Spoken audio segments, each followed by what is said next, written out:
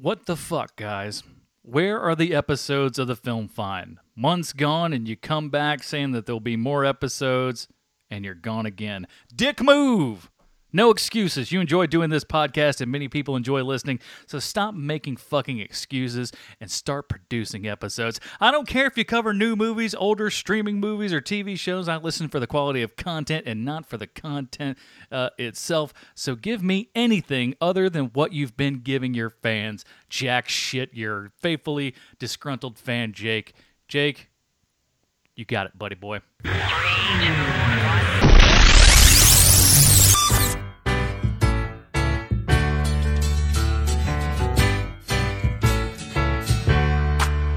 Welcome back. Your dreams were your ticket out. Welcome back to that same old place that you laughed about. Well, the names have all changed since you hung around, but those dreams have remained and they've turned around. Who'd have thought they'd lead ya? Who'd have thought they'd lead ya? Back here where we need ya. We got him on the spot. Welcome back. Ladies and gentlemen, welcome to the Film Find, the greatest movie podcast ever that does a show maybe every once every couple of months. Who the hell cares? I am your host, Adam Porches, and I'm back with Matt Smith.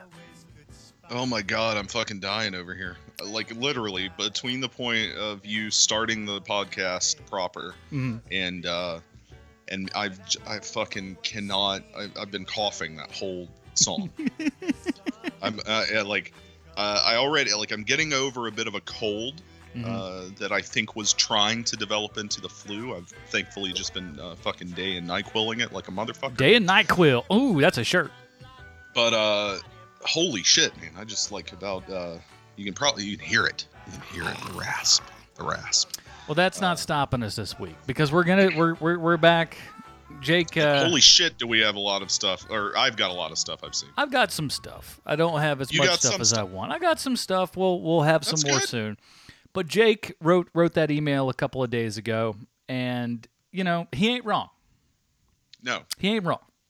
Not at all. We've said some stuff. We've had some ideas. I literally don't have a job right now, so I don't have a ton of funds to go see new movies. But he's right. We could be doing other stuff. We can. There are things that we can do, and things that we will do. But yes. It really shouldn't be an excuse for me because I literally have nothing but time right now.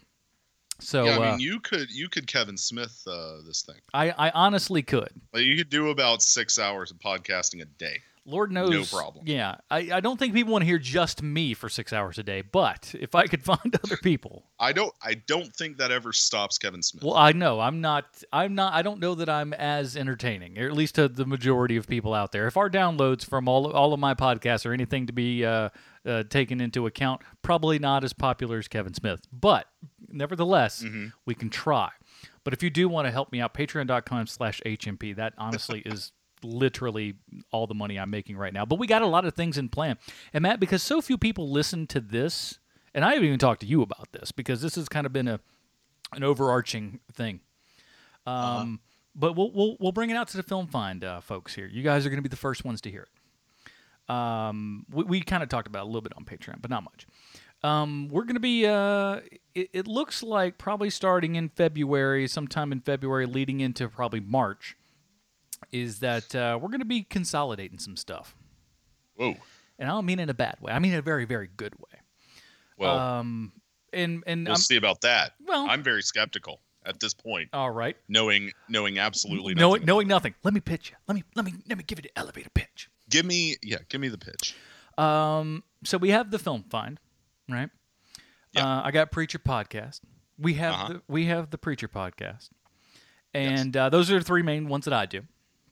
And, you know, I've actually even talked to another friend about doing another podcast where it's just kind of, two guys just yapping about whatever. Just a kind of a very loose, freeform type of show. You've been thinking about doing something else for a while. Yeah, that's probably still coming very soon. I hope. I'm mostly it's an investment in tech at this point. Bruce has some shows, and we're thinking about just putting everything under one big giant umbrella.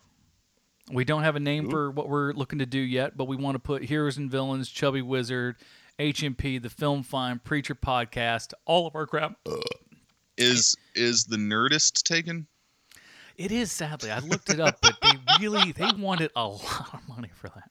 I got a couple of things floating around, but we're gonna Okay. we're looking to kind of do some of that, man. And You should potentially do a Patreon auction. now explain. Highest bidder on Patreon, highest contributor, can choose the name Maybe. I mean, hey, I always look. of set choices. Yeah, well, okay. Well, I mean, that's we do on that on HMP every month is we give everybody like 4 or 5 movies to choose from, and if you voted, you get a thing. to do the fourth one for the month. Yeah, So that's the thing that goes on. I don't know. I'm just saying. Well, the big thing to me is just like I'll be frank. What good URLs are available? So that's why I'm not even going to say names that I've floated, just in case somebody goes, "I'm registering that shit." No. Yeah, and then we got to buy it from them. And then I got to buy from. There's a couple. Joke's on you. We won't do it. Yeah, I won't. I ain't got that kind of bread. Though there are some other ones that like I go, well, this might be a good one, and they go, well, it's not one. It's not like one that's like, oh, we want $10,000 for this, right? But it is just like, give us an offer, and I'm like, how does that? Could it really? How would that work? Because they're like, they suggest you start at like $25, and I'm like, would that be even something that they might, I don't know. It's weird, but beats the hell out of me. But that's something for down the line in the future and stuff. Because I found another place, and I hope by saying this podcast doesn't get just deleted. But it looks like we found a place to host a podcast where we may be able for slightly more than what I'm just paying by myself to host all the podcasts. We can host all of the podcasts. Oh, good. Let's do that. So hopefully that will be good, and then and then that Patreon money will go to fund everybody's stuff, and then maybe eventually if we get up to enough money and get enough diverse kind of stuff out there, and maybe if we can get all the ads and stuff running on one thing, who knows?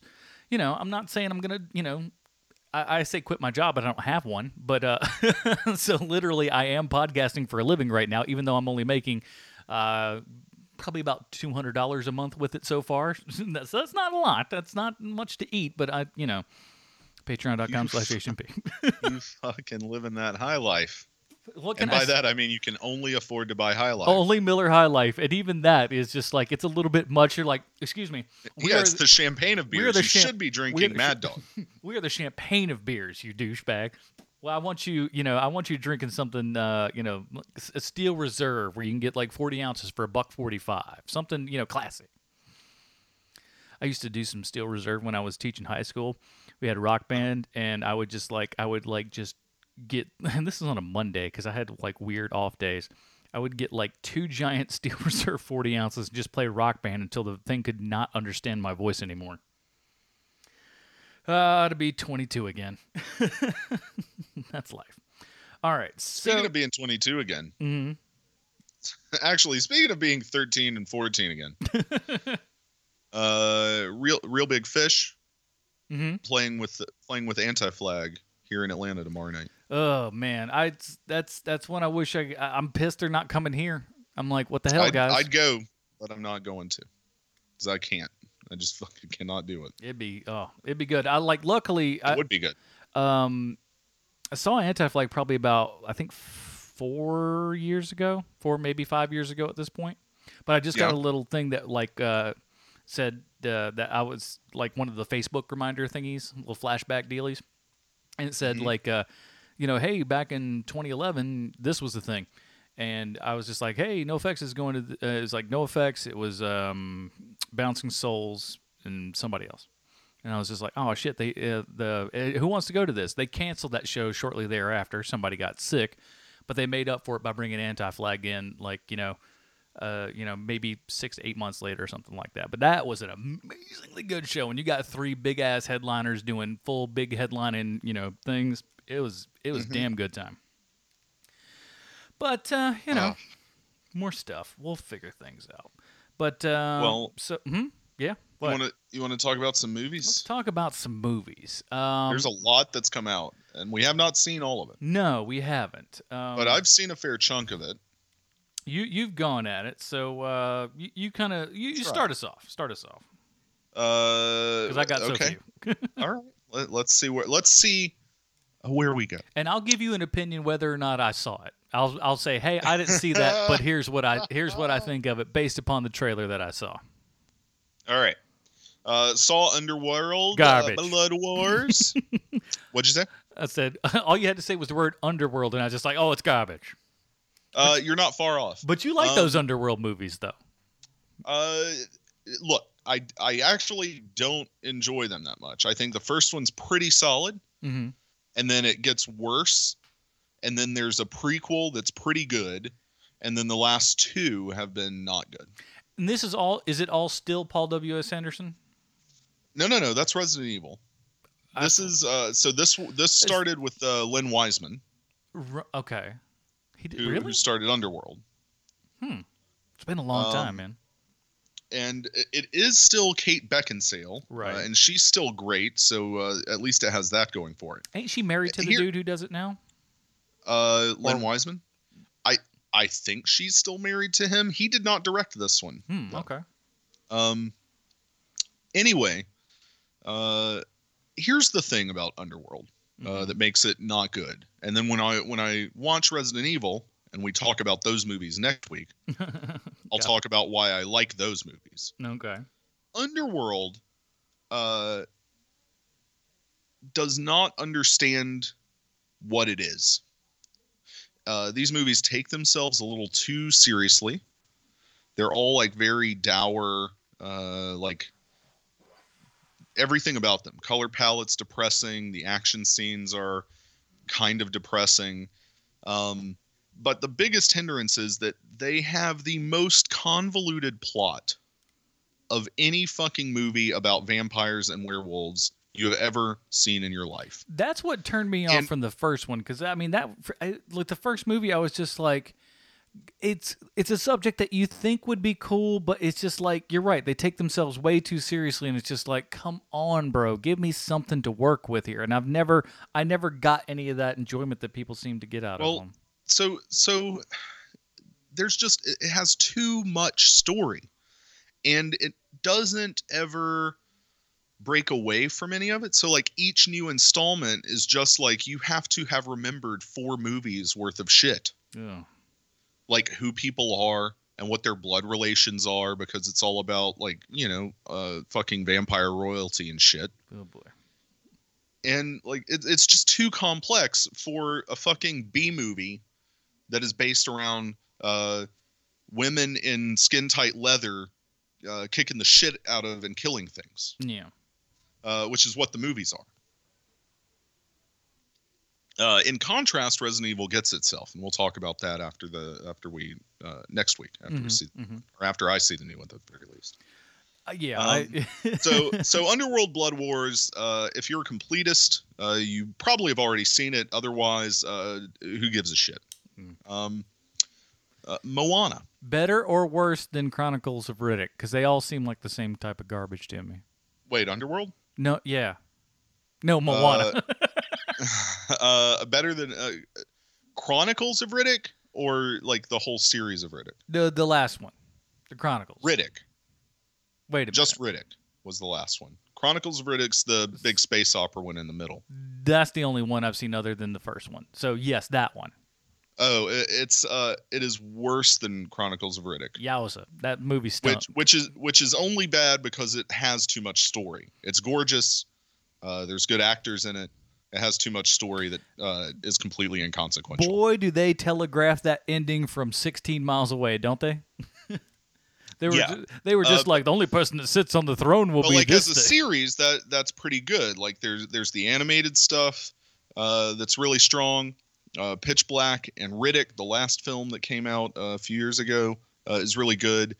And also there's a fucking video game. I was about to say, came out on the video game was like PlayStation 2? PlayStation 3 maybe? I forget. I think it was one of the earlier Xboxes. I think it was maybe PlayStation 360? PlayStation and Xbox, I think. Yeah, that might have been it. It may have been Xbox. It had to be 2 in Xbox, right? Yeah. To an Xbox. So that game also awesome. That game had better ratings than any of the movies did. People love that game. I played the demo, but I never really played it myself. But people love that thing, man. Yeah, because it's really good. Moana. Yes, this is something I attempted to watch, but didn't get we'll say time. Okay. Awesome. Really good. I figure as much, and I'm definitely going to watch for obviously, Academy Award type stuff like that, and it's one of those types of movies that look who it's coming from, man. Yeah, well, like Disney for me, and I think we've discussed this literally every time we've seen a Disney movie in the past 4 or 5 years. Really does kick Pixar's ass these days. The last couple of bits, yeah. Disney Animation Studios really does, right? I think this movie's better than Finding Dory, which we both liked. Mm-hmm. It's fun. It's very colorful. The water effects is like what they really spent a lot of time developing animation tools for. The water is gorgeous, right? And plays a large part in the story, which is, of course, why they would focus on developing animations software for it. It's a really good, simple story. Classic Disney structure. Mm-hmm. The songs are great by I forgot who wrote Lin-Manuel Miranda. Well, it is Lin-Manuel Miranda, but I forgot who wrote it with him. But they're great. And I hope he actually wins because we'll talk about this, but God, is that score for La La Land not that fucking good. Okay. But the songs in Moana are really good, and plus I like the idea of Lin-Manuel Miranda getting an EGOT. Yeah, he's stone's throw away, man. Yeah, he just needs the one. Okay, so Moana, definitely see it. Most of you've probably seen it. Came out a while ago. Mm-hmm. The Bye-Bye Man. Now, this is a movie that I think I may have seen one trailer in passing. This thing did not get a lot of promotion. Remind us what it's about, because I can't even think that I really remember all that well. It is a horror movie with a shitty villain. And a horrible title.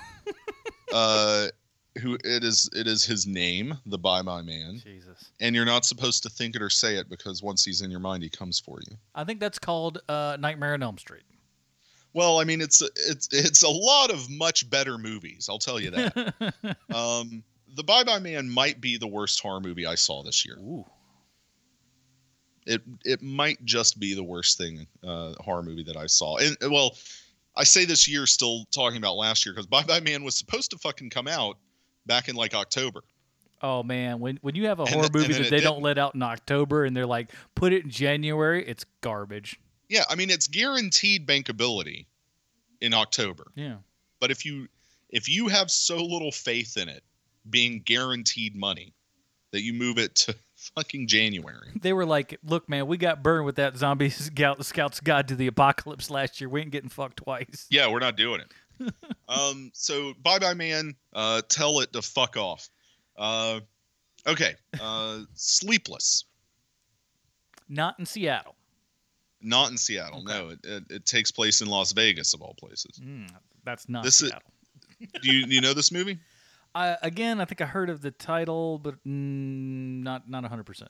Yeah, so it's got Jamie Foxx in it. Oh yeah. And T.I. and let's Michelle be honest, Moynihan. As much as I don't want to admit it, T.I.'s got some charisma. He's all right. Oh, dude. This movie is all charisma. Yeah. It is pretty lean. There's almost no frills.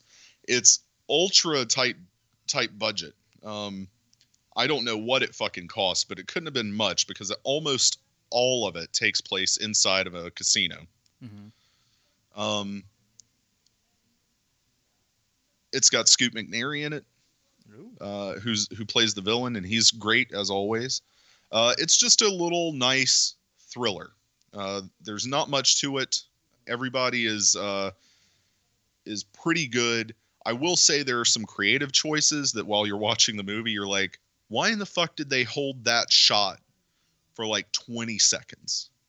When it's like there's Jamie Foxx. He's just standing in a close-up, waiting on the elevator for 20 seconds. Why do we have that shot? Time to get some filler. Yeah. Well, we got to make this like roughly an hour and a half. Can't have a 75-minute movie, except you fucking can, and it would be awesome. Unless you're Lake Placid. Yeah. But, you know, outside of some of that kind of like just weird shot choices and what have you, weird edits, that sort of thing, pretty enjoyable. And the theater I was in seemed to like it a whole lot. So I was on board. Rotten Tomatoes does not say very good things. No, it's not. Look, I'm not saying it's good. I'm saying that it is enjoyable. 14% critic, 51 user. 51 user. Yowza. Yep. Well, a lot of it is like they have a lot of star power that they mostly waste on the plot and the story, which does not call for these people to be in this movie. And like I said, it is pretty shoddily edited as far as like pacing is concerned. But I still I didn't mind that I was watching it. This is an afternoon, Saturday afternoon matinee movie on, I don't know, fucking TNT or something. Put this on while you're waiting on the football game or some shit next year, and you'll be good to go. You'll be fine. You want your brain to be knocked out the back of your skull?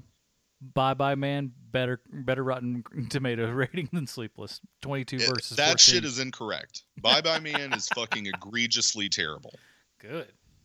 Okay. Live by Night. This is one that I was wanting to see. This is interesting because Ben Affleck has had a pretty darn good directing career at this point. Gone Baby Gone. You got Argo. You got what's it called? The Town. So pretty stellar lineup for that guy for quite some time now. And this was, came out late in the year and everything. Supposed to get some love. Did not really get any love. Was it worth it?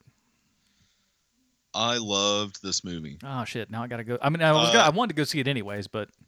It's not his best work. I still think that I'm not a huge fan of Argo. I think this is just as good as Argo, although a lot of people seem to think that's his best movie. The other two I like a lot more. Okay. The Town and Gone Baby Gone are my favorites of the four. Mm-hmm. This is not far behind, just like Argo is not far behind for me.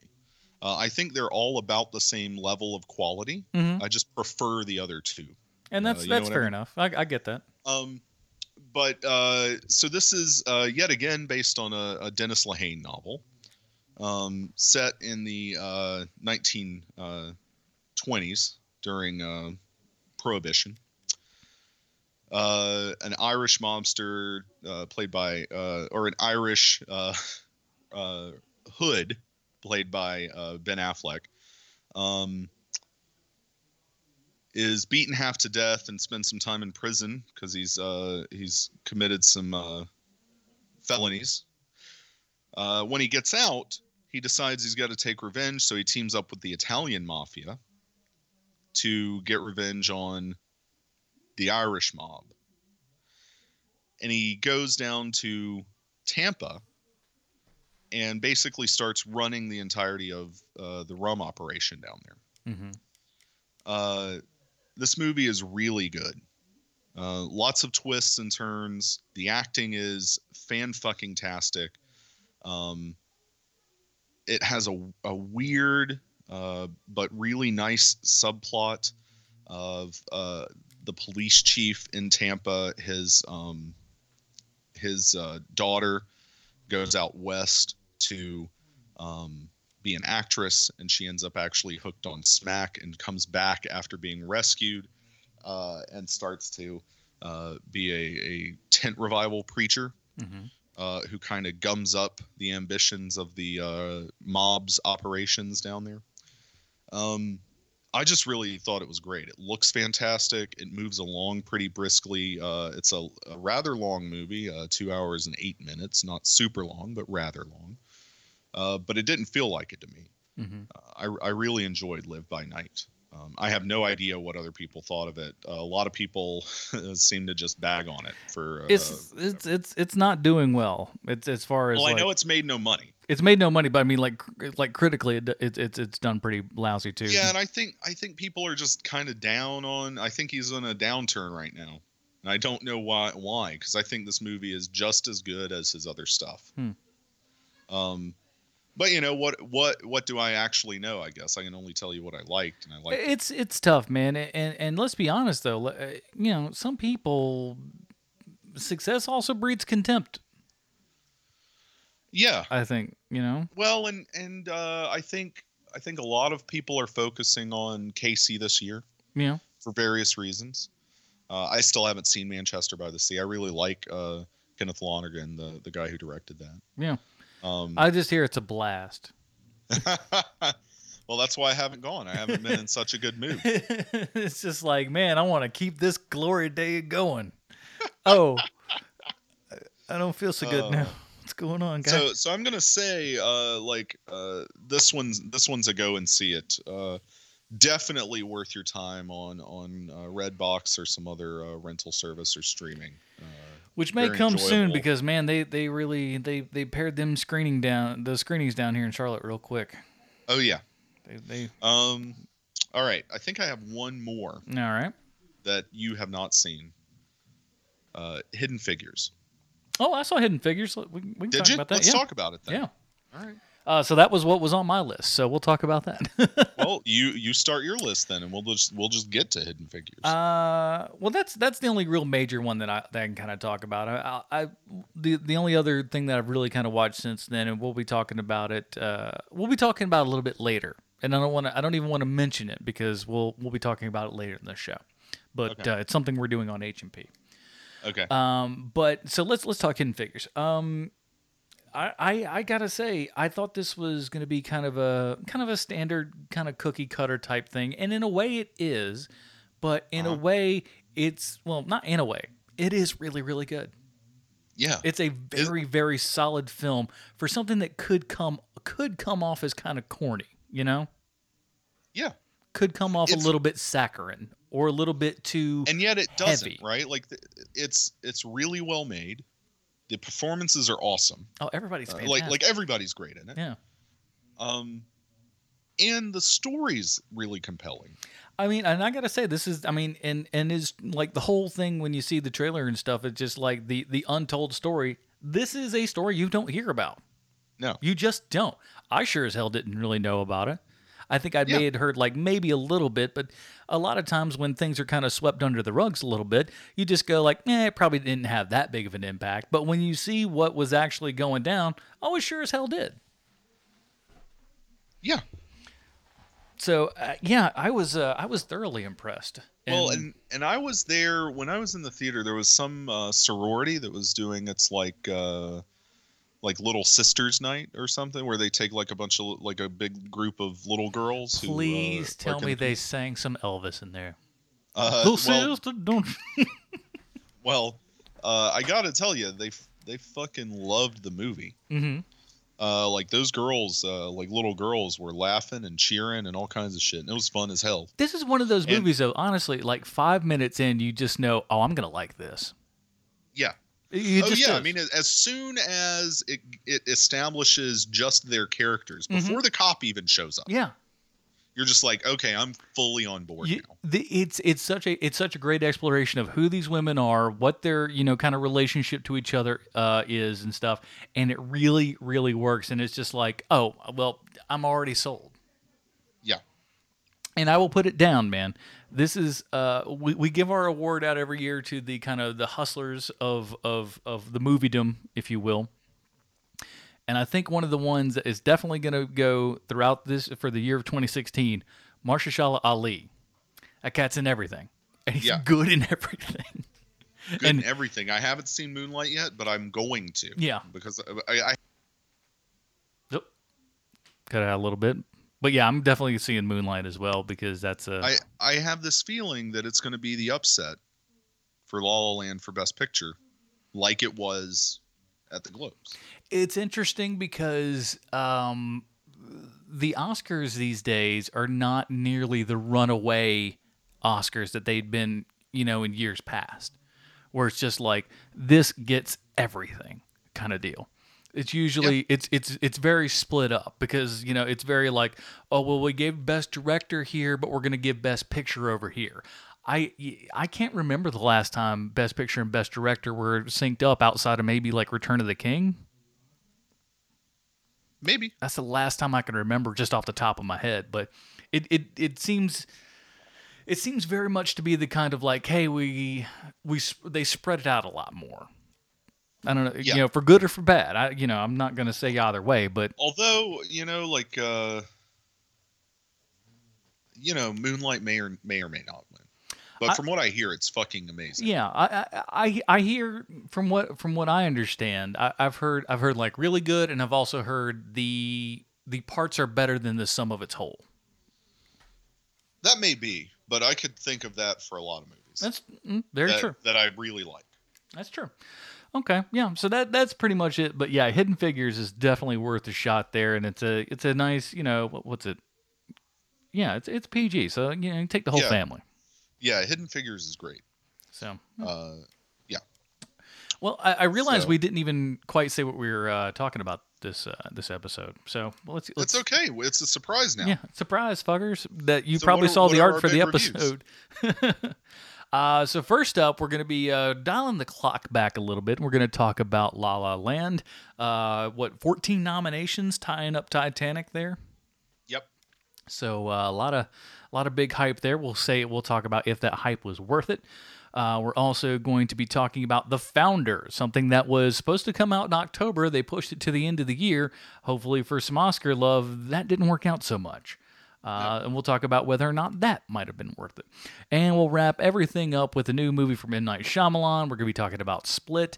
And just so you guys know ahead of time, and we'll say it again when we get there, but there's going to be some major spoiler stuff on Split because it's a movie that you almost, in a way, can't talk about without spoiling. So keep that in the back of your mind. You can't. I mean, like, I've tried to talk to people about it without spoiling it, and it's impossible. Yeah, everyone I go, I'm just like, just go see it. Just go see it.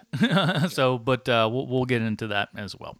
All right, so first off, let's listen to the trailer for La La Land. 2 options. You either follow my rules or follow my rules. Capiche? Thank you. I can do it a different way. No, that's fine. Thank you very much.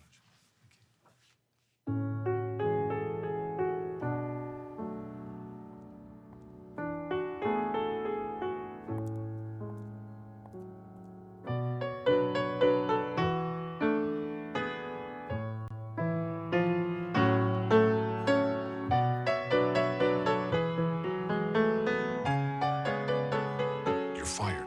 It's Christmas. Yeah, I see the decorations. Good luck in the new year.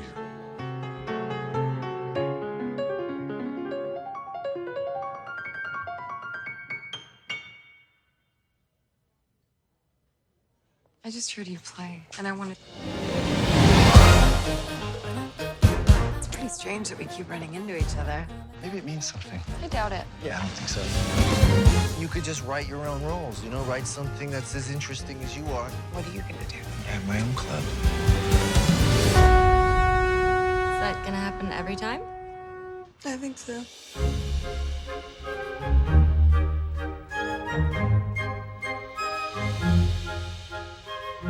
How are you going to be a revolutionary if you're such a traditionalist? You're holding on to the past, but jazz is about the future. Maybe I'm not good enough.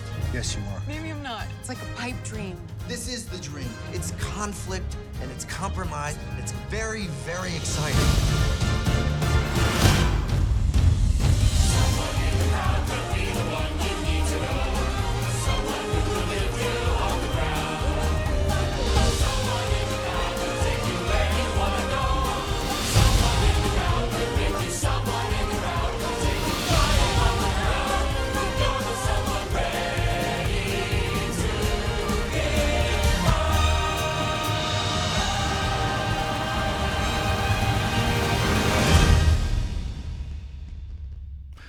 right, that was a trailer for La La Land, our first, we'll say newish release. It's still out, and I think they're actually going to be bringing it. It's going to go wider. Yeah, I think they're gonna bring it out a little bit more because you don't get 14 Oscar nominations and people just kind of ignore you. Yeah, and they have until February 14th before a bunch of shit really starts coming out. Yeah. So here's the IMDb plot line. It's about as short and sweet as you can possibly get. A jazz pianist falls for an inspiring actress in Los Angeles. This is written and directed by Damien Chazelle, who brought us Whiplash not too awful long ago, which I think we both loved a ton. Starring Ryan Gosling, Emma Stone, Rosemary DeWitt, J.K. Simmons, John Legend, and more. Although really those people. Yeah, pretty much. Not done outside of that. Mostly just two of those four. True. But I look, he's got to be. I want J.K. Simmons to be his Sam Jackson is to Tarantino. Just throw him in the movie, even if it's a small role like this one. Just throw him in there just because he's that kind of good luck charm. I am astounded by Damien Chazelle as a filmmaker because Whiplash was so much better than this movie. Ooh, okay. So I've heard some people kind of echo the same sort of sentiments. So let's get into it, man. I figured we'd start off with a punch. Yeah. So let me preface: I did not hate La La Land. Mm-hmm. I don't even really dislike it. I'm mostly just it's whatever. Here's where I come. Okay. Man, if we wouldn't have had the first part of this show, that's what would be the opening. Here's where I come. Here's where I come. All right. This movie, on some level, fundamentally misunderstands 1950s musicals. Okay. From the importance of choreography, from memorable songs, from what the film actually looks like, how the film is structured, and they're not depressing as shit. Okay. And so that's like 5 things that I'm just like, you don't get these things about specifically the musicals you're ripping off, or, if we want to be very kind about it, transforming into a new thing. Gene Kelly musicals. They just don't get it. This isn't always a bad thing, but I think it's a hindrance. Okay. I think those are valid statements actually. It didn't bother me at all though. So here's the thing though. Mm-hmm. Do you remember any musical number from this movie? Here's I think the problem, and I've heard this from other people as well, and it might be just a larger problem as a whole. At least in my theater, it was not mixed well. Like the whole opening scene and stuff, it's just like a lot of the musical stuff was not mixed to the point where I could hear it really, really well. And I think to me that was a big problem. And again, I've heard it from other people, so it may just be the movie itself. It may be the here's the digital thing. prints I've mentioned that to people, and they're like, "Yeah, that's part of the point." Because it's a new take on it. Look, a more I don't realistic, subdued thing, and it's like, except that nothing else about the movie is that. Yeah, I don't need mumblecore, musicals, Yeah, what is who is this fucking like Jacques Demy or some shit? Like, what the fuck is this? Yeah, that would have been my only complaint, and again, I can only really I was being generous, and I chalked it up to the theater. But here's the other thing things. about musicals specifically, right? Like,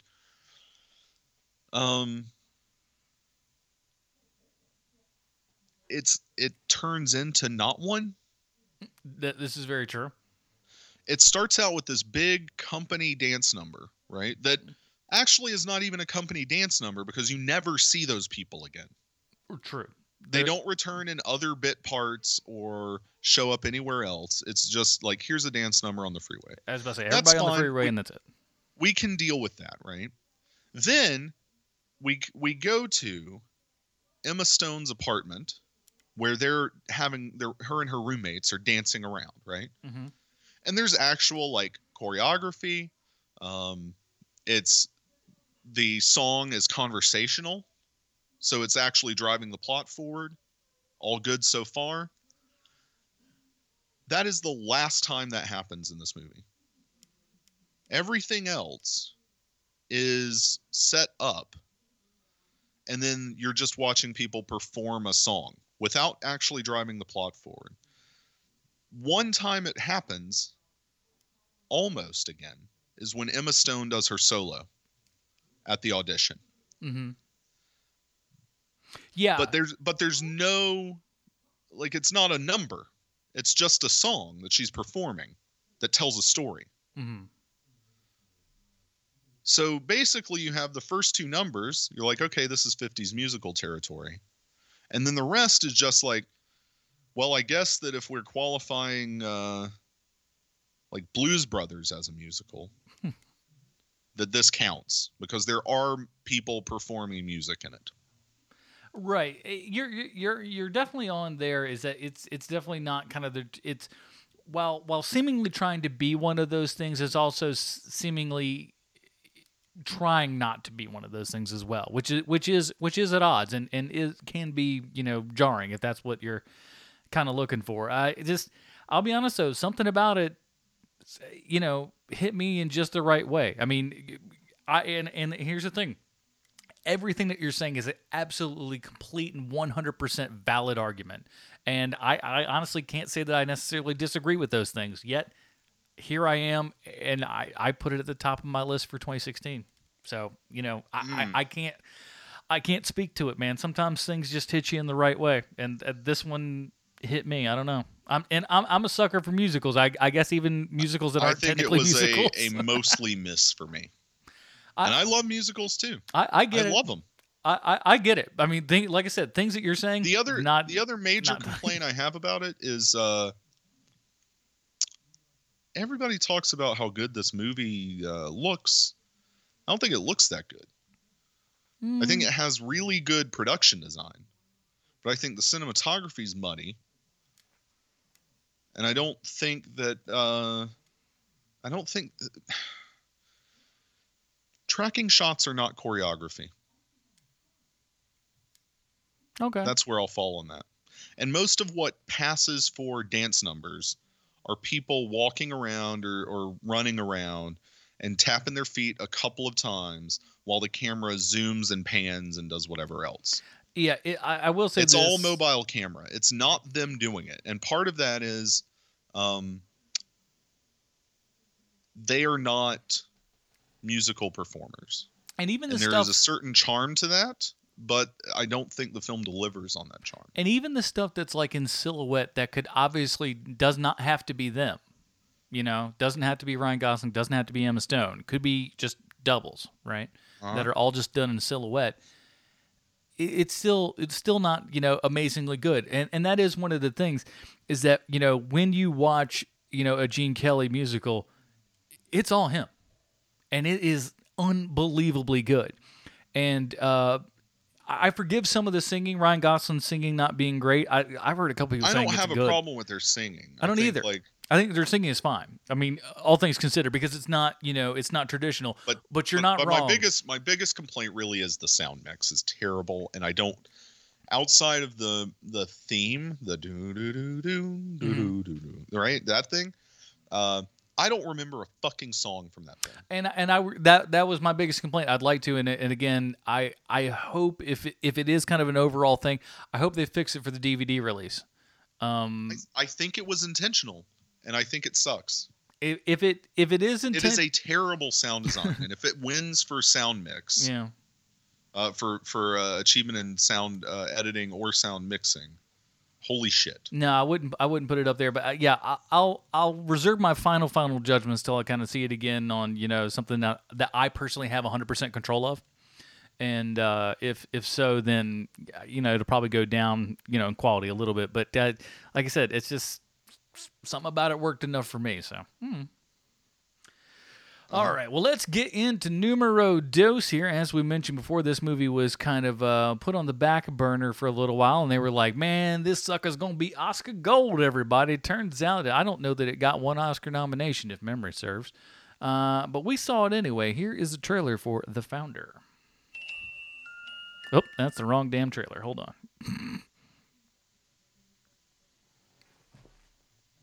I thought I had my tabs in the right order. Here we go, one more time. I know what you're thinking. How the heck does a 52-year-old, over-the-hill milkshake machine salesman build a fast food empire with 1,600 restaurants and an annual revenue of $700 million? One word: persistence. Prince Castle Sales. Hi, June. Ray, how's it going down there? Good. Swell. A lot of interest. We got an order. 6 mixers. To anyone in particular? McDonald's. Care for a little tour? We wanted something different, and that's when my brother here comes up with one of his brilliant ideas. Orders ready in 30 seconds, not 30 minutes. Unique, original. There's nothing like this. It's revolutionary. It's exactly what it is. It's revolutionary. What is that? The Golden Arches. It's a way to make the place stand out. Huh. There should be McDonald's everywhere. Franchise the damn thing. Mr. Croc. Franchise, franchise, franchise. McDonald's can be the new American church. And it ain't just open on Sundays, boys. I am flesh and I am bone. Rise up, ting ting like glitter and gold. How can we be almost out of capital? Did you mortgage our home? We could lose everything. I want to renegotiate my lousy deal. I can't. Can't or won't? Ray. What? No! Oh, damn it. What you ought to be doing is owning the land upon which that burger is cooked.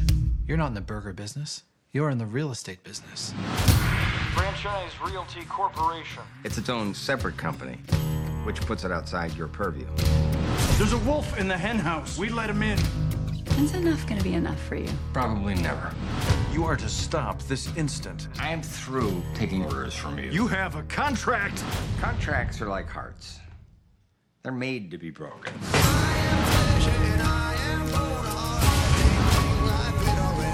Business is war. It's dog eat dog, rat eat rat. I want to take the future. I want to win. The brothers are your business partners. Make it go away. I don't care what it takes. That glorious name, McDonald's. I had to have it. You don't have it. You sure about that?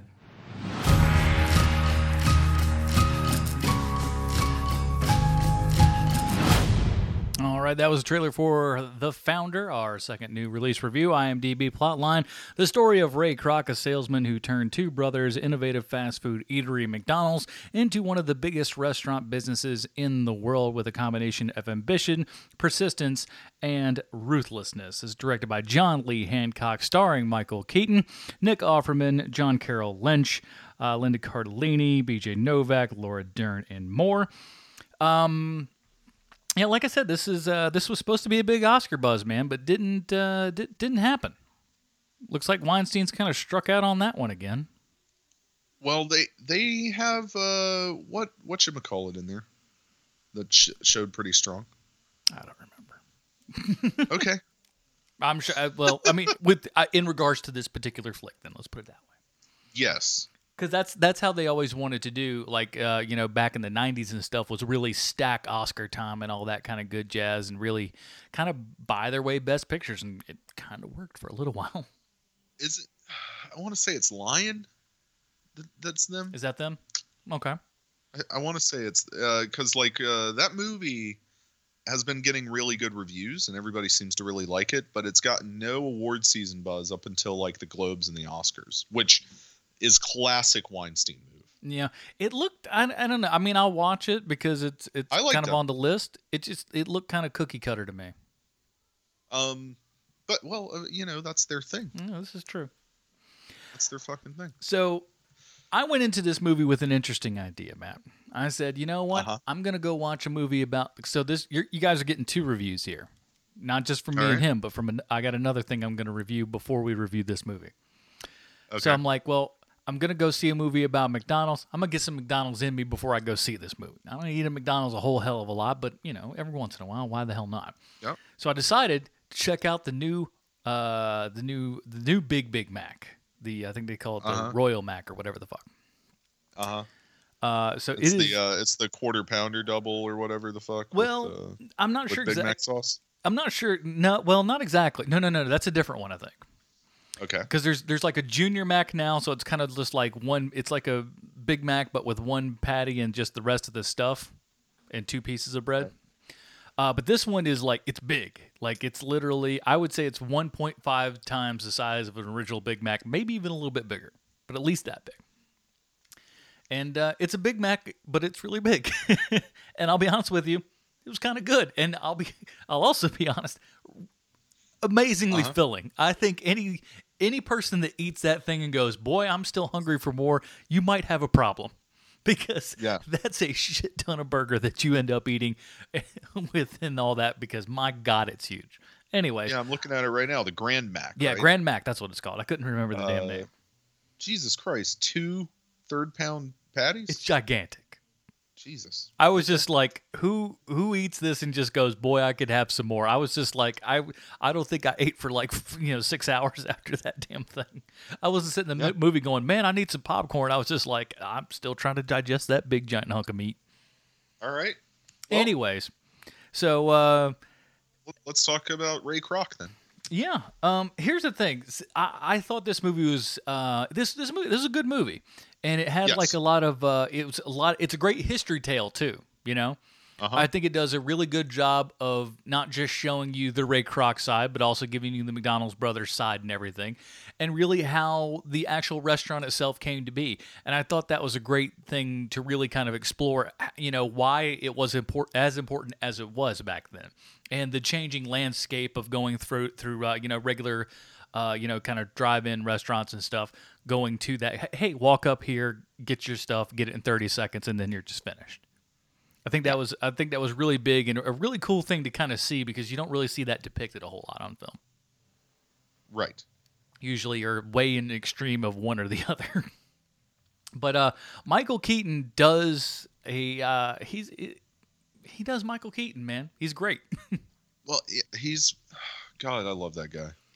He just I like this movie is almost just watching him have various moments of mental breakdown and be angry at shit. Mm-hmm. And I could watch that all fucking day. Yeah. I could have watched this movie seriously probably another 3 times before being like, well, I've seen Michael Keaton enough. He's entertaining the whole damn time. So he's traveling around, and he is acting, right? He's doing the voice. He's got mannerisms that are a little less Michael Keaton-y than normal. But I got to tell you, who walks away with this fucking movie for me? Okay. Nick Offerman. That's what I figured you were going to say. He's so good, man. Understated, but Nick. I know everybody likes him as Ron Swanson, because he is great. Of course. Parks and Rec, right? It is his role that he will forever be known for. Yeah. But I think we forget that he's been an actor for a long fucking time. Mm-hmm. And he kind of crops up all over the fucking place throughout his history. Mm-hmm. And he's always good. He's just always good. But here, he's up against Michael Keaton. He's up against John Carroll Lynch. Mm-hmm. He's up against Laura Dern, right? Who all are doing great work. BJ Novak's great. Yeah, he's real Linda good. Cardellini's great, right? Everybody is turning in top-notch acting. And it's so weird to see Linda Cardellini blonde too. Yeah, I couldn't place her for. I couldn't either. I was just like, that. Oh, it's yeah. Linda Cardellini. Wow. But he holds that fucker down and makes every scene he's in his scene, which is crazy because he has some pretty big scenes up against Keaton. Mm-hmm. If not physically, at least editing wise. Yeah. Right, where you're like, Oh my God, Nick Offerman, you're so good. And and he's kind of the whole brains behind the whole McDonald's thing, the layout Dick of McDonald. the stuff, and being able to really kind of saying, hey, here's how we want it. The other brothers, he's kind of he helps with a little bit of the passion and kind of getting the ball running and everything, but it's really the brainchild of Dick and him wanting to get everything done. Yeah. And while he's still they're telling a story there. He's like, hey, I want to take you guys out to dinner and tell me your story. Tell me about how, that you came up with this idea. Yeah. And they're telling him everything.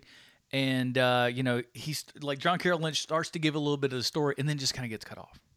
But the thing is, it's like, he's not even being rude. He just almost doesn't mind. And even though he's kind of been overshadowed by his brother all the time, he also knows he's kind of the guy who does it. Yeah. And it doesn't mind. So it's a very interesting relationship between the two of those that could have come off as like contentious, like one kind of was just like, well, I want a little bit of the star too, right? Yeah. But it wasn't about that, and I think that was a great little piece to put in. That was probably true to life, but it felt just like a great character piece. That it was just like he's not steamrolling him, not in a bad way. No. But because he knows it's like, this kind of is his show. Now, I would say this would, if you're going to put something that's kind of analogous to this, it's not, I'll be honest, it's not as good of a movie because it's going to be pretty damn tough to do that. But this is kind of like a lower level sort of Wolf of Wall Street kind of thing. A little bit. In a sense. I mean, Ray Kroc is an asshole. Mm-hmm. Right? I mean, he steamrolls these fucking brothers. Mm-hmm. Eventually. I mean, there's a long period where he's kind of eating shit. So you do feel bad for the guy. Right. Because his entire contribution really is changing the way that restaurant franchising works. Right. And really, but even before that, just kind of the ambition that he kind of puts into it. That was the one thing that while the brothers themselves had tried to do a little franchising, they just didn't have the grasp on it that they should have had. Right. Yeah, but and then by the end of the movie, not only has he taken over control of the entire chain, he also opens up a location directly across from theirs and ends up putting them out of business. Yeah, it's rough because you're right. You really feel two ways about the guy because like it is one of those things of like, yes, it would have never been successful without him, but yeah, he did also step on some necks to get there. So I think that's really good. I think it's really good. They didn't make him out to be a complete monster, but they didn't make him out to be a saint either. Yeah. So to me, that was one of the best balancing acts. One of the things that's really successful about the movie is this is a film that could have very easily not been given the ability to even say the name McDonald's in tandem with the restaurant. But to do that and then to portray him as not the best human being is really a strength. Yeah, they get a little bit of credit there at the end with the kind of Fast Times at Ridgemont High ending where they're just like 50 years later. Tell you all the stuff. Yeah. So he kind of gets a little retribution with that, but at the same time, it's like. They put enough of a bad light on him, but it's not like, look at this horrible monster. Because like at the same time too, he was ambitious. He got to the point that he needed to get to and that he wanted to get to. He finally found something that he could do and do it right. And like in a way, you're like, I kind of can't blame you, but also at the same time, it's just like you could have done that better. You could have been less of a dick about it. You could have. Like the whole like just giving him the 1% handshake, but at the same time it's rough because you feel conflicted. At least I do, where it's just like, yeah, but you guys shouldn't have shook on that. You knew when you did it that you shouldn't have done it, and their hearts are too big. I like to say that as opposed to they were too gullible not to know, but I'd like to think that their hearts were too big to where they were just like, yes, I'll sign this deal with the devil that they knew. The devil that they knew, and that's the tough part. And that's the biggest thing is like, at the end of the day, you really can wind all this back. All the McDonald's brothers has to say is no. All they have to say is no. They did say yes. They did get in bed with the devil. And when the devil came and, smacked them, they kind of almost let him do it a couple of times, and that's what that's the kicker, you know. So it's like you feel bad, but at the same time, it's just like you also help facilitate that badness happening to you in a way. So nobody gets out scot-free, which again I think is also a really good point to the story. Yeah, I think so. Again, it's a lot of gradation. I really enjoyed the movie, though. Right? Like, I thought it was very strong performance-wise. I liked everybody in it. I'm gonna say, like, go out and see this movie. Absolutely, it's a solid grown-up flick. And like I said, it's a history lesson, man. It's a history lesson about the time of the early 50s and stuff, and how things went down, and also how shitty capitalism can be. Yeah. But like literally, but hey, man, how shitty capitalism started. Let's put it that way. I'm not saying that like the movie depicts capitalism as shitty, but you can see like what Ray Kroc starts setting up becomes like a whole system of being shit. Well, yeah, and people have taken that to the utmost extreme. So, yes. It's an interesting thing. It'll lead to an interesting conversation afterwards, and get yourself a Big Mac while you're at it. A Grand Mac. Grand Mac, even. You won't eat for the rest of the day. La Grand Mac. La Grand Mac. All right, so what do they call a Whopper? I don't know. I didn't go to Burger King. Let's go ahead and get into our last flick. Here is the trailer for Split.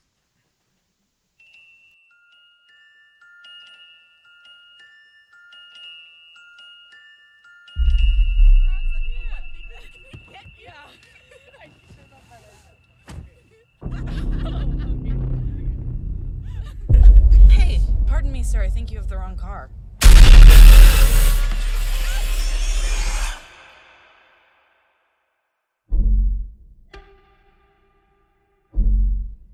What are we doing here?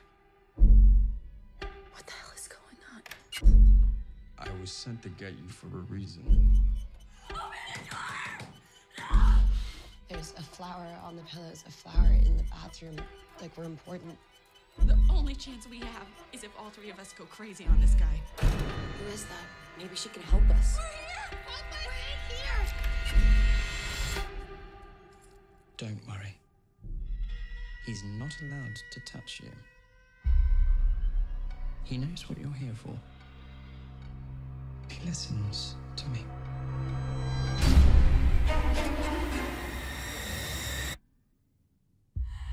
My name's Hedwig. How old are you? 9. I've never seen a case like this before. 23 identities live in Kevin's body. Who are you?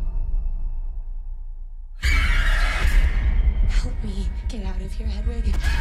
You trying to trick me? I'll tell on you. Aren't you the clever one? An individual with multiple personalities can change their body chemistry with their thoughts. Someone's coming for you. Who's coming? The beast.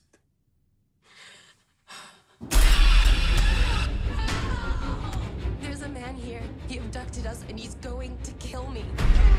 We're meant for something. Something horrible.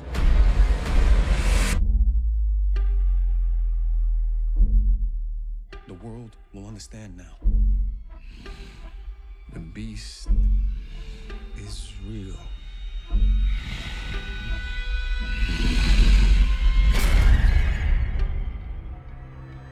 He's done awful things to people, and he'll do awful things to you. All right, that was a trailer for Split, our last new release review of, I want to say the week. We haven't been doing the show in a while. But here's the IMDb plot line. 3 girls are kidnapped by a man with a diagnosed 23 distinct personalities and must try to escape before the apparent emergence of the frightful new 24th. This is written and directed by M. Night Shyamalan, starring James McAvoy, Anna Taylor-Joy, Haley Lou Richardson, Jessica Sulla, I believe is how you pronounce her name, Betty Buckley, and more. So let's talk about this real quick, because here's how we're going to do this. We're going to give you kind of a review of the movie itself, a real basic sort of thing, and then we're going to get into it, okay? Because this movie has to be talked about, and it has to be spoiled almost from the get-go. Now, I didn't know anything about this movie going in. I knew, like, literally, like, it was James McAvoy, multiple personalities, there's some girls. That's it. That's all I knew. Mm-hmm. I purposely did not want to watch a trailer or anything. So let's kind of touch on some outside stuff before we get into spoilers, and we'll make a distinct spoiler mark. But this is M. Night Shyamalan's second outing with Blumhouse. Yeah. And I think we both thoroughly enjoyed The Visit. What was it, 2 years ago now? Or is it even a year ago? I think it was probably last year, right? I probably. End of 2015. So about a year and a couple of months. Okay. So yeah, it's about a year and a half, I guess. But yeah, so we thoroughly enjoyed that, and it was it felt like kind of a start to a return for Shyamalan, and I think this movie really kind of cements that. It's one of those things to where I guess sometimes you have to be sent away to director's jail a little bit. You know, somebody just says, "Hey, man, it's not really working on all the fronts that you want to," and they take away your money and say, "Hey, I don't have a lot of money for you, but we're gonna give you, you know, just make something entertaining. Here's the budget that you have to work with. Make something good." And yes. he did that with The Visit, and I think he did it with Split as well. I think so too. I don't. Slight increase on budget for this one, no doubt, because of McAvoy's involvement, as well as everybody's favorite young lady, Anya Taylor-Joy, who's in fucking everything. Yes, man, she's like all of a sudden is like boom. Yeah, I mean, I think it's she's probably very good, because she is very good. And then got cast in a shit ton of stuff all at once. Yeah. Sometimes it was just when it rains. And now she's there, right? Because it was Morgan. She was in The Witch. She's in this thing. She was in that Barack Obama movie. She's in some other fucking thing. Kind of killing it. But yeah, man. Even so, though, even with a higher budget than The Visit, still only $10 million, which is a paltry sum these days. Oh yeah. And he makes the budget work for him. Yeah. It's not overly flashy. McAvoy is fucking fantastic. Absolutely, I mean, he's most of the special effect. Delivers. Yeah. I'm trying to see if and the movie is also pretty fucking creepy. It goes into areas that you entirely know it's going to go into. Mm-hmm. It's a little schlocky, especially for what we might think of as a Shyamalan movie, which I think we think has like a higher quality standard as far as like material goes. But clearly there's some rape shit in here. Not anybody that gets raped, but one of the personalities clearly is a rapist. Yeah, and there's he even says so. There's also, kind of possibilities for stuff that could happen. And while it never really, it never feels, I'll say, overly exploitative. Yeah, it doesn't go into exploitation territory, but it's definitely a little schlocky and a little tasteless from time to time, which is fine. Which actually kind of works too, especially in the kind of Blumhouse milieu, if you will. And I think that most good horror has an element of tastelessness to it, as far as the subject matter goes. I mean, fuck, look all the way back to Psycho. I mean, yeah, that movie in of itself was like there were things in there that were just like way over the top for the time. Yeah, and I think this film works really well, and it's not as overly kind of gross and exploitative as I think some commentators have made it out to be. No, I mean, this is a PG-13 movie, and I would say it warrants a good PG-13 rating. I think, and here's, I mean, it holds that PG-13 pretty well. Yeah, it almost kind of skirts, but in a good way. So much as I think, like, if you're in that 13-year-old range, this movie could probably scare the hell out of you.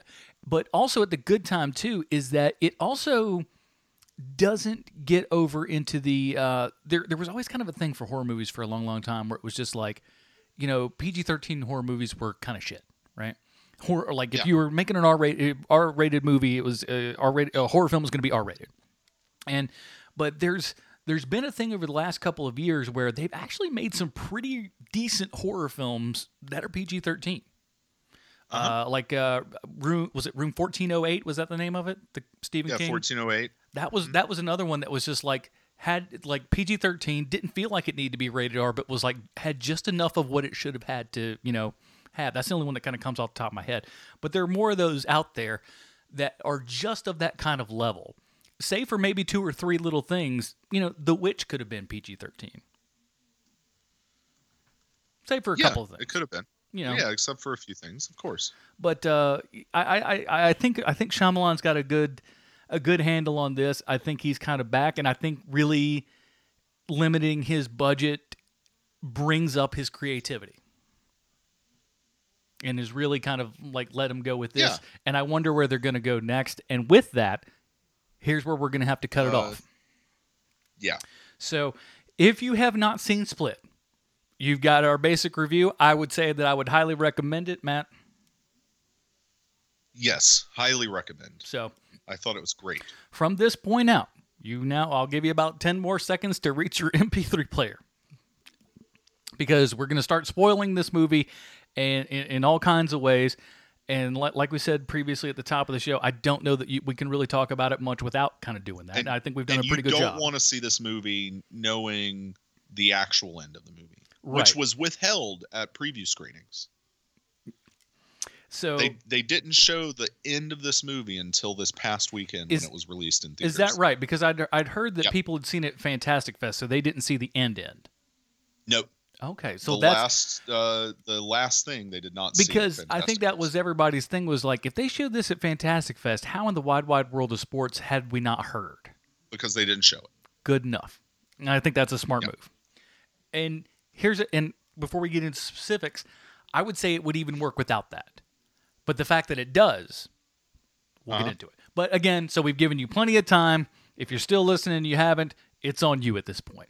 But so let's get into the spoilerish territory here, Matt. Where do you want to start? Do we want to just head to the end and then kind of work our way backwards to forward? Let's just talk about what actually ends up happening in this movie. Okay. Right. So the entire conceit is that these 3 girls have been captured by James McAvoy, by 2 of his personalities who've overtaken the others with the help of a third. And now control him full time, or what is almost full time. So the actual character his name's Kevin, right? Right. And Kevin kind of, at this point when we first meet and everything, Kevin's kind of been completely suppressed. And the people that are kind of running the show, if you will, are other personalities. So Kevin is Kevin, like what one would assume would be the sane normal man. Kevin is gone. He's not at the party. He's not there. Right. And so these other personalities are running the show, and they believe that there is another development coming, another personality called the Beast. What all of this deals with is there's like an ongoing subplot with his psychiatrist who has a theory about how people who have dissociative identity disorder who use more brain function than normal functioning brains in humans do. Yeah, right? because there's a lot in there, and they like one person doesn't know what the other person is thinking, right.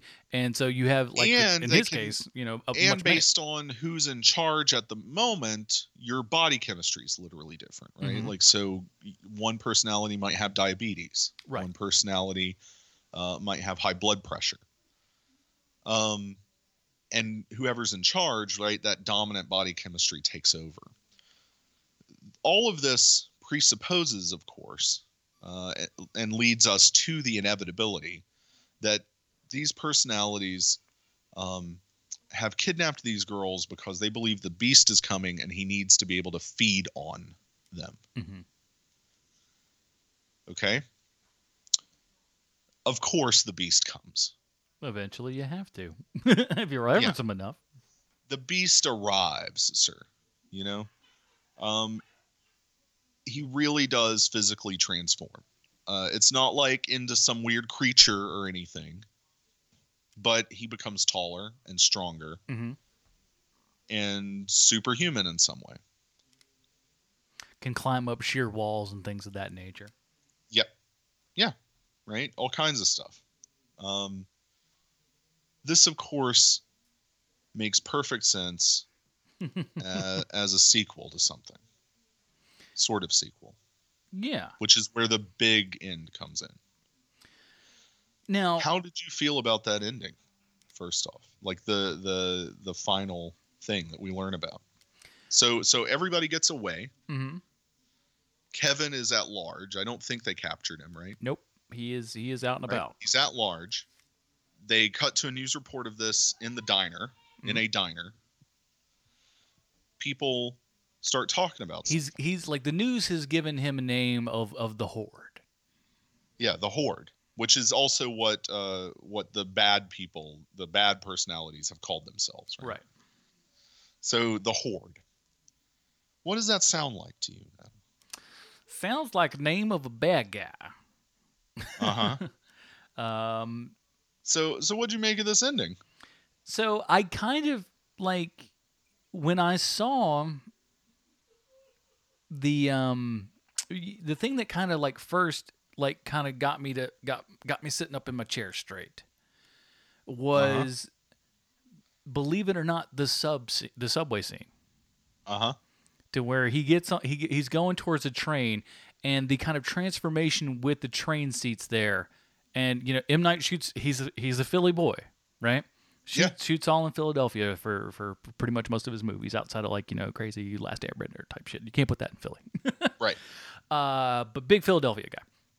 So when that was going on, and the camera's kind of shooting low, it's a dark frame and everything, and he's going to the train, he's bringing some flowers. I'm like, what the hell's going on here? I'm not, but something made me go, oh no, is this what I think that it is?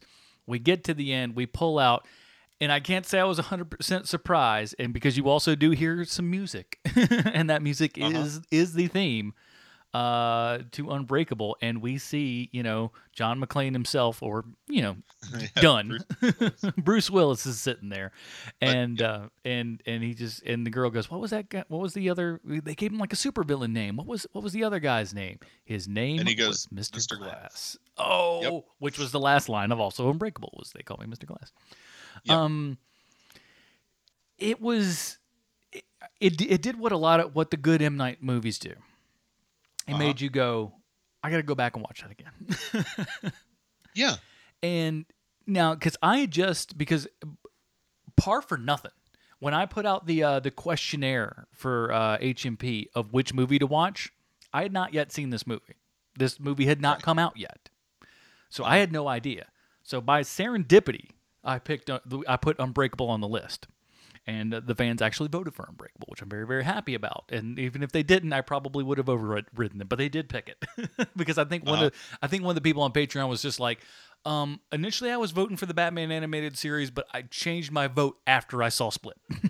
So I want you to talk about that. And but I rewatched Unbreakable today actually, and it is one of those things where I don't know. You saw it in the theater, I would imagine, yeah. Yeah. It took, like, I remember in the theater, up until, honest to God, that last scene, I didn't even realize what they were doing. I was not like... It's like a remarkable feat of filmmaking, that movie. Yeah, and the great part is while going back and you're looking at it, and it's like, how did I not see any of this? Because it's staring at you right in the face. The whole time, it's going, hey, this is what we're doing. It basically tells you over and over, this is what you're watching. And because you're kind of predisposed to think something completely different, that doesn't even register. That just seems like shit characters are just saying, right? It's not even a real thing. And then when it happens, your jaw hits the ground going, oh my God, I've been watching a comic book film the entire time. And he does that with this movie as well, subverts it, you know, and like nobody they'd kind of like Yeah, he makes a fucking horror movie. Yeah. That is a supervillain origin story. Yeah. But like, so the whole time, like, we'd heard for years that, like, oh, maybe we'll do some sort of Unbreakable sequel one day. Well, I think we all kind of thought that was bullshit and would never really happen. Relatively recently, I think it was like when he was doing press for The Visit, somebody asked him about it again, and he was like, well, I had a really good villain for that, and I was thinking about like retooling that for a future film. Yeah. Now, supposedly the villain for this, with the Kevin character, was initially in. Now, I don't know the validity of this. It's kind of like I take this a lot like George Lucas talks about Star Wars, and I go, bullshit when you tell me like you had an overall arching plan when there's many a producer that can say that you're a liar. But I do think, right, that I do think that he had this character in some form, maybe as an idea for a villain if he were going to do an Unbreakable movie, right? Of course, it would not take this form at that point, right? Like, this is not the story you would tell about this thing. Well, right. Well, his kind of thing is like, from what I've kind of read, is that it's just like he kind of almost maybe not in the exact sense, but had a kind of Kevin surrogate, if you will, in Unbreakable. Because now here's the thing, and here's something that I got reminded of today while watching Unbreakable, is Elijah's mother is there at the big art opening at the end, and she brings up two things, which again, very, very interesting. She goes, usually in comic books and stuff, there are two different types of villains. One's the big giant brawn one, and one's kind of the one that's the more brains. May not have the physical attributes to go through and take on the superhero, but he's got enough of the brains to really kind of run the show. Yeah. And that was clearly Elijah's character. Elijah's character was a guy who was weak and could not physically take him on, but we never really saw the other evil, the big brawn. This is that big brawn, right. And that's very, very interesting.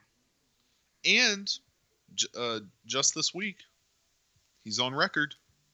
He wants to do the official sequel, have all the people back. It's great. It's a great idea, and here's the thing: keep it low. That's the only caveat that I want to this. Don't go higher than 30 million, tops, man.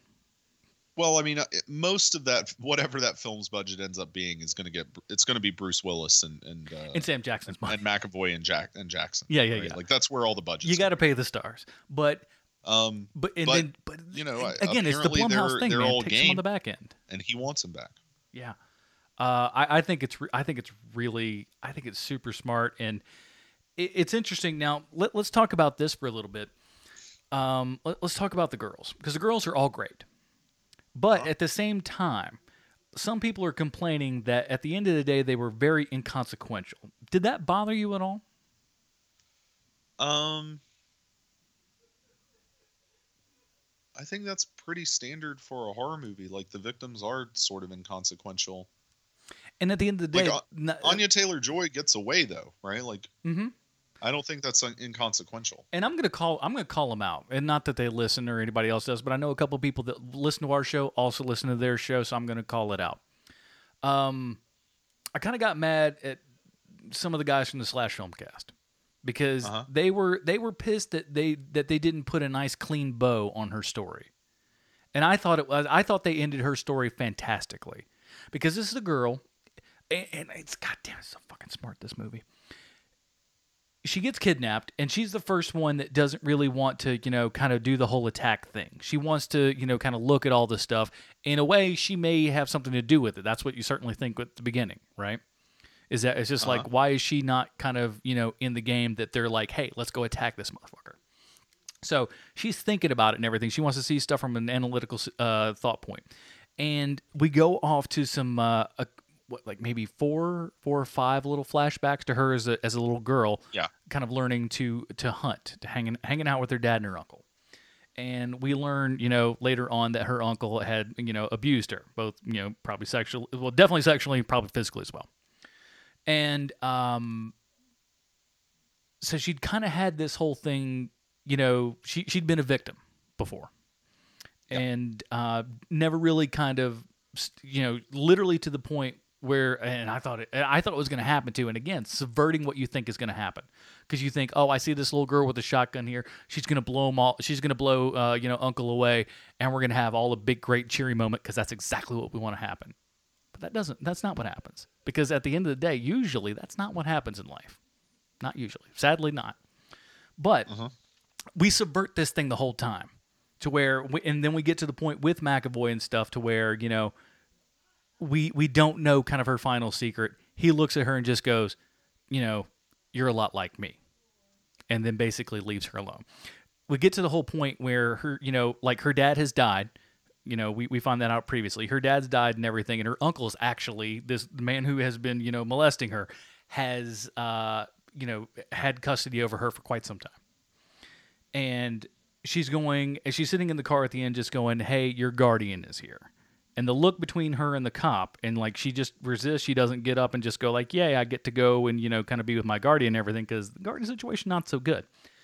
And they really wanted, like the guys slash filmcast, they really wanted a kind of big bow on that. I'm just like, to me, that was such a great ending we don't need anything else. I also think the interaction between her and the cop and the way the cop reacts to her not getting out of the car and just looking at her seemed very knowing, right? Like something's not right here. Like I don't think she's going back home with that motherfucker. I don't either.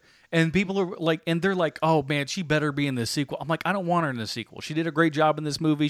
I love her. No use for her after this. Yeah, and there's no logical reason for her to be there, right? The whole reason she was here this time was because she was a pure being. But she got away. And it sounds callous, but she's a cipher for the story. Yeah. I mean, she got away because she was not what the beast needed. Exactly. Right? So what logical reason would she have to come back? Is she now going to be a superhero? No, there's no reason for her to be in a sequel. That's basically what they think. And I'm like, you're fucking wrong. That's terrible. That's a bad idea. You don't need her. You've got fucking Bruce Willis who can't be broken. So good. But I thought all of that was done super well, and it is. Now let's talk about the psychiatrist for a little bit, because I think people also were just like, man, too much of the psychiatrist. Now, what I'm going to liken to you is after we get to the end of this movie, right? Now, I probably would have almost argued with them about the same, had the ending not been what the ending is. Right. But I look back, and to me, she is the Mr. Glass of this movie. She knows this man is disturbed. She knows he's dangerous. She absolutely knows that. You can pretend that she doesn't, but she absolutely knows that Kevin is a danger. But she also knows at the same time that she wants to further her own research. She wants to, she wants to get the accolades she feels she so justly deserves. And it's because of her hubris and stuff that led to, her death and everything. And that's, again, that also kind of happens in comic booky type stuff. And I thought that was done really, really well. And I think she was absolutely needed. And I think she had a great amount of screen time that absolutely added up to everything that character was trying to accomplish and what the story was trying to accomplish. Right. I agree. I'm on board.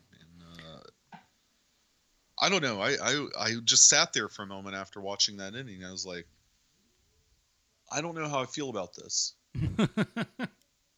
Oh no, that's awesome. Okay, I'm on board. Yeah. Yeah, it is kind of like it takes a second to sink in, because it's just like, oh, okay. And again, like the good Shyamalan picks, man, you want to go back and watch it again. Because your second watch is gonna be completely different from your first watch. Sixth Sense was like that. Unbreakable was like that. Signs, maybe a little bit, but especially those first two ones.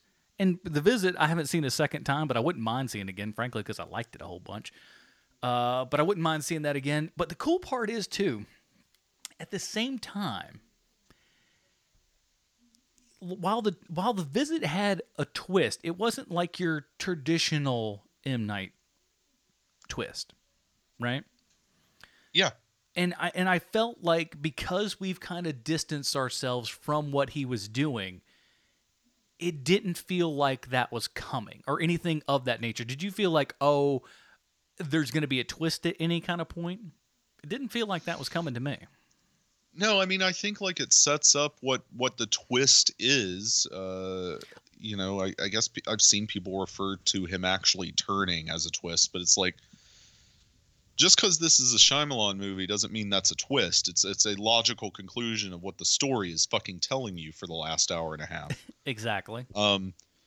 Right? Like, and it's not in a secretive way. It's not like, oh, we've been watching Bruce Willis as a ghost this whole time. It is true, because in all of his movies where there's supposed twist, he has shown you the entire time what the supposed twist is. Yeah, but this is literally just like the progression of the story. Mm-hmm. Right? Like, it's not one thing is now seen in a different light, which is what a twist actually is. Right. Like, oh, this whole time Nicole Kidman was the ghost. Right. You know, that kind of thing. It's just, well, like, which I'll be honest, I figured that out way ahead of time. What's up? You know me, I don't look for twists. I called that one way ahead of time. I was just like, but you know what I mean? Like, yeah. Like, this is just like, well, of course he's going to turn into the fucking beast. You've got him telling you he's going to turn into the beast. You've got all this shit going on with Anya Taylor-Joy's character where she's hunting. Mm-hmm. You've got the psychiatrist telling you that people's body chemistry can change based on their personality disorders. But at the same time, wasn't it kind of like, at least it was for me, that it was, because again, I didn't really watch the trailer, is that it was like, oh, wow, it's like happening for real. Like, to me, that was also kind of a cool moment. I wouldn't consider that kind of twist or anything, but it was just like, oh, no, this shit's for real, dog. Like, this is actually happening. And I thought that, again, that seemed, kind of a brave thing to do, is actually sort of do that. And, again, when you now look back on it with the knowledge that you have as a whole, of course he did. It makes nothing but sense that he did. Yeah. Because that's the universe with which we're living in. But yeah, man, it's really good overall. Everybody, all the acting is just utterly fantastic. James McAvoy he's just killing it. His personalities are very distinct. They're very different. And this, now, while it's, it's not like an acting tour de force or anything, because they're a little bit broad, but that's also kind of part of the fun of it too. Yeah. And I'm so glad that they didn't go like wigs and shit. He's still got the bald head and everything, does the kind of older lady and stuff, and still just bald head. He just changes his clothes and that's it. And I love that. Yeah. Yeah, it's very simple, streamlined, and effective. Didn't feel like, oh, because if you had a wig on, I bet they tried it on in costuming and stuff, and they're just like, this is fucking stupid. Just have him be bald. But it really works, and I gotta say, I was astounded. I had a great time with it, and then it ended, and I was excited even more. And that's something to do. Yeah, I think so. But I will say this: at this point, it's gonna have to be an out and out. I don't think they can. I don't think he can sneak it in on us. I don't think he can sneak it past the goalie for whatever the next one will be. No, I mean, he's just straight up said, like, I'm going to do an Unbreakable film. So, and it's going to have Mr. Glass, it's going to have James McAvoy, and it's going to have Bruce Willis. It'll be interesting. Now, here's what I'm predicting. Throw this down in the prediction book. We're going to see kind of a Professor X Magneto type thing. These two are going to, and one of them will actually be fucking Professor X, but that's not going to be the one that's teaming up, oddly enough. But I think Mr. Glass and David Dunn's character will kind of have to team up in order to take down the Beast in some form. Yeah, that's how I see it. I don't know that it could go many other ways, but man, oh man, rewatching Unbreakable again today, so damn good. It really is his best film. Yeah. It just yeah. There's just no doubt about it. It's just it's handled so damn well. But yeah, so if you've listened all this way and you haven't watched the movie, first of all, what's wrong with you? But and you still feel like you want to see it, I guess go ahead. But strong recommendation for me. Yeah, very strong for me as well. Go see this fucking movie. All right, so next, a lot of people have. It's been doing very well. $49 million domestically as of today on a $9 million budget, 55 worldwide. I mean, that's That's the shit. I'm telling you, man, that Jason That's Blum, man, that motherfucker just knows what he's doing, you know? Just give him what they, what they can kind of do and work with it and make it what you want. And he's doing a damn good job of it. You can't be mad. All right, so next week we're going to be talking about a little movie Matt, I'm sure, has been waiting with bated breath for quite some time, yeah? Mm-hmm. So we're going to be seeing Resident Evil. What's the name of this one? The Final Chapter. Oh, so finally they're promising, a real final chapter. Yeah.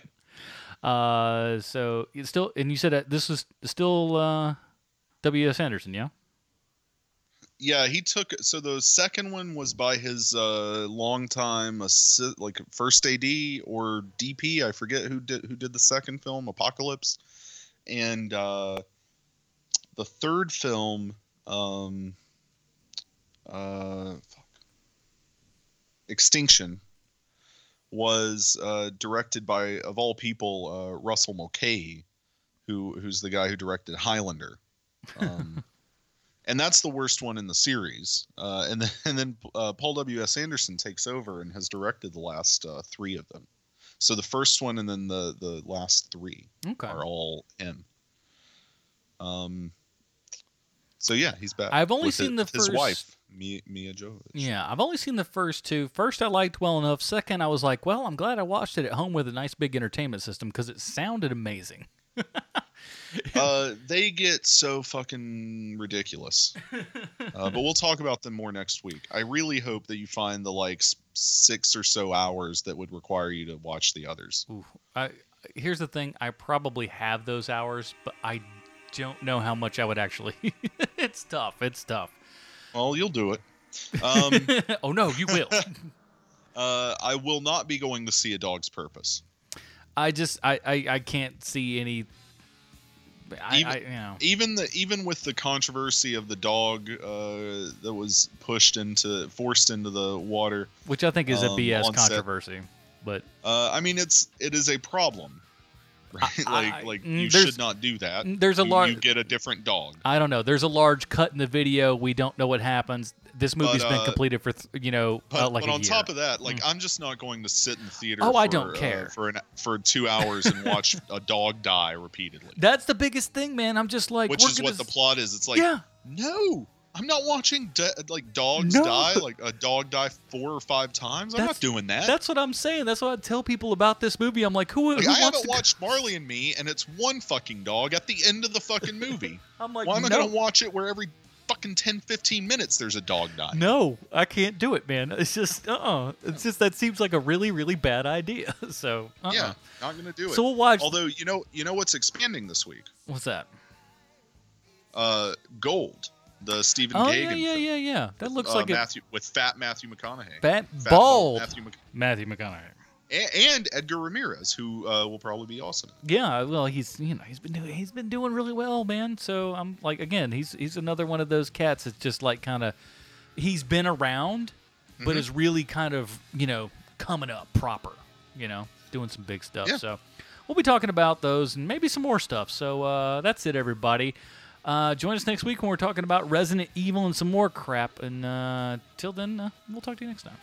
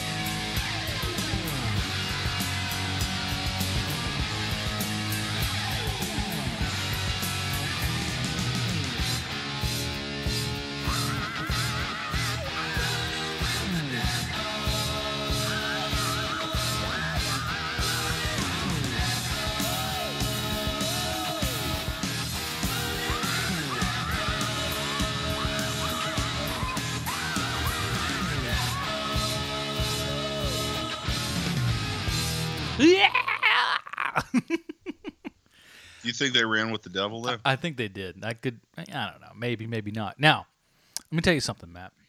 Uh-huh. I don't know what this Resident Evil movie is going to be like.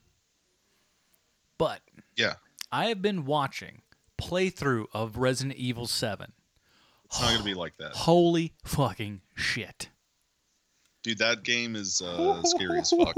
Dude, I downloaded the demo. I was of which I'd already watched somebody play. I was out in 2 minutes. I'm just like, oh, hell no. Hell no.